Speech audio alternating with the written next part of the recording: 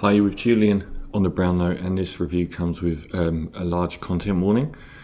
And I would recommend that only professional, fully qualified music critics ever listen to the music of 100 Gecs. This is a review of the new 100 Gecs album, 10,000 Gecs. Imaginatively titled, their second album follows 1000 Gecs.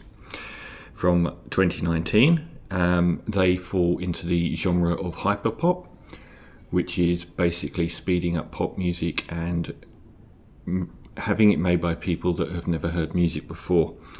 They're from St. Louis, Missouri, and it's Dylan Brady and Laura Les, who are a duo. And their second album is something that could potentially cause you a great deal of possibly cancer, other kinds of terminal illness. It's not to be taken lightly. The first track, Dumbest Girl Alive, pretty much every song on this album, which lasts for about 14 minutes, is a slogan repeated over and over. The technical aspects of the album are immediately apparent. The incredibly heavy use of sidechain compression is extremely unpleasant and ugly. The compression overall is horrendous. I assume that this is in some way parody. When I have heard 100 Gecs music before, I was mistakenly believing that it was a parody of 100 Gecs based on what they were described to me as sounding like, yet they actually do sound like a parody of themselves. I was lured into listening to this album by some particularly evil music critics who suggested that this wasn't in fact like previous 100 Gecs music, it was in fact a progression. This is a lie. There are virtually no musical elements on all of these tracks, most of which sound like a parody of emo in 2004. On the second track, 757, they make use of the Daft Punk aerodynamic vocoder. Not for the last time. It would make Daft Punk cry. It would make Daft Punk probably delete aerodynamic from their catalogue.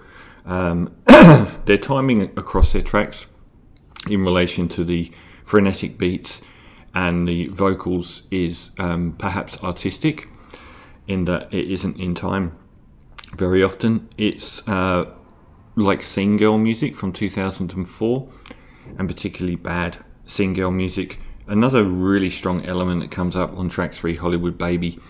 It sounds like Blink 182 in a food blender. But this is actually a real song.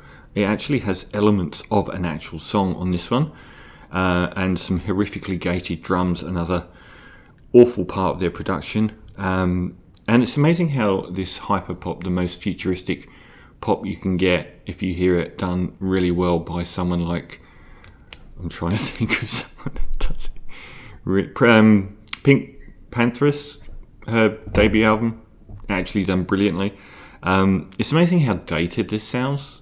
All of this sounds like Blink 182 era stuff. Track 4, Frog on the Floor. Even though you've been led into knowing that you're walking through a room of horrors, you aren't quite prepared for Frog on the Floor. Casio presets, sounding like someone playing in an empty nightclub in a really quiet part of Spain in 1982. One of the worst songs probably ever made. The vocals throughout this album are multi-tracked to death and yet still as weak as the reediest singer live, which is quite impressive. Track 5, Doritos and Fritos, where they managed to rhyme Doritos, Fritos and mosquitoes in one song. Avril Lavigne stuff here, musically an abortion, and as with any song here that stretches past 2 minutes, incredibly boring. 6, Billy Knows Jamie is a what seems to be aiming for Rage Against the Machine parody, but is more like Limp Bizkit parody. There's nothing future about any of this, and it's amazing that they can make 3 minutes sound as boring as they do. Track 7, $1 million, another one that just repeats the title all the way through, has less reason to exist than almost all songs in music. Track 8, The Most Wanted Person in the United States, actually sounds like an outtake of a skit from Beck's Odelay, making it the best song here. Track 9, I Got My Tooth Removed, just because they haven't hit on this particular musical horror yet. Ska Punk, another one that points to the era here of being late 90s and early 2000s. I don't really know how this is hyperpop, but Ska Punk, its own travesty against humankind. It's got a curiously decent bridge. I wonder whether they're talking about the price of dentistry in America, perhaps not. We get the aerodynamic vocoder out from Daft Punk again for Me, Me, Me, which is also Meme Me, which is the cleverest part of this album. This is like somebody pranking the world, getting a 2-year-old to draw some paintings, displaying them at a gallery and getting millions of dollars for them. Music critics trying to pretend that this is good and it's an acclaimed album is an offence against themselves. I still want to give 100 Gecs maximum credit for pranking and punking these idiots that don't know where they were born. It's not a crime against humanity, it's a crime against all species on Earth.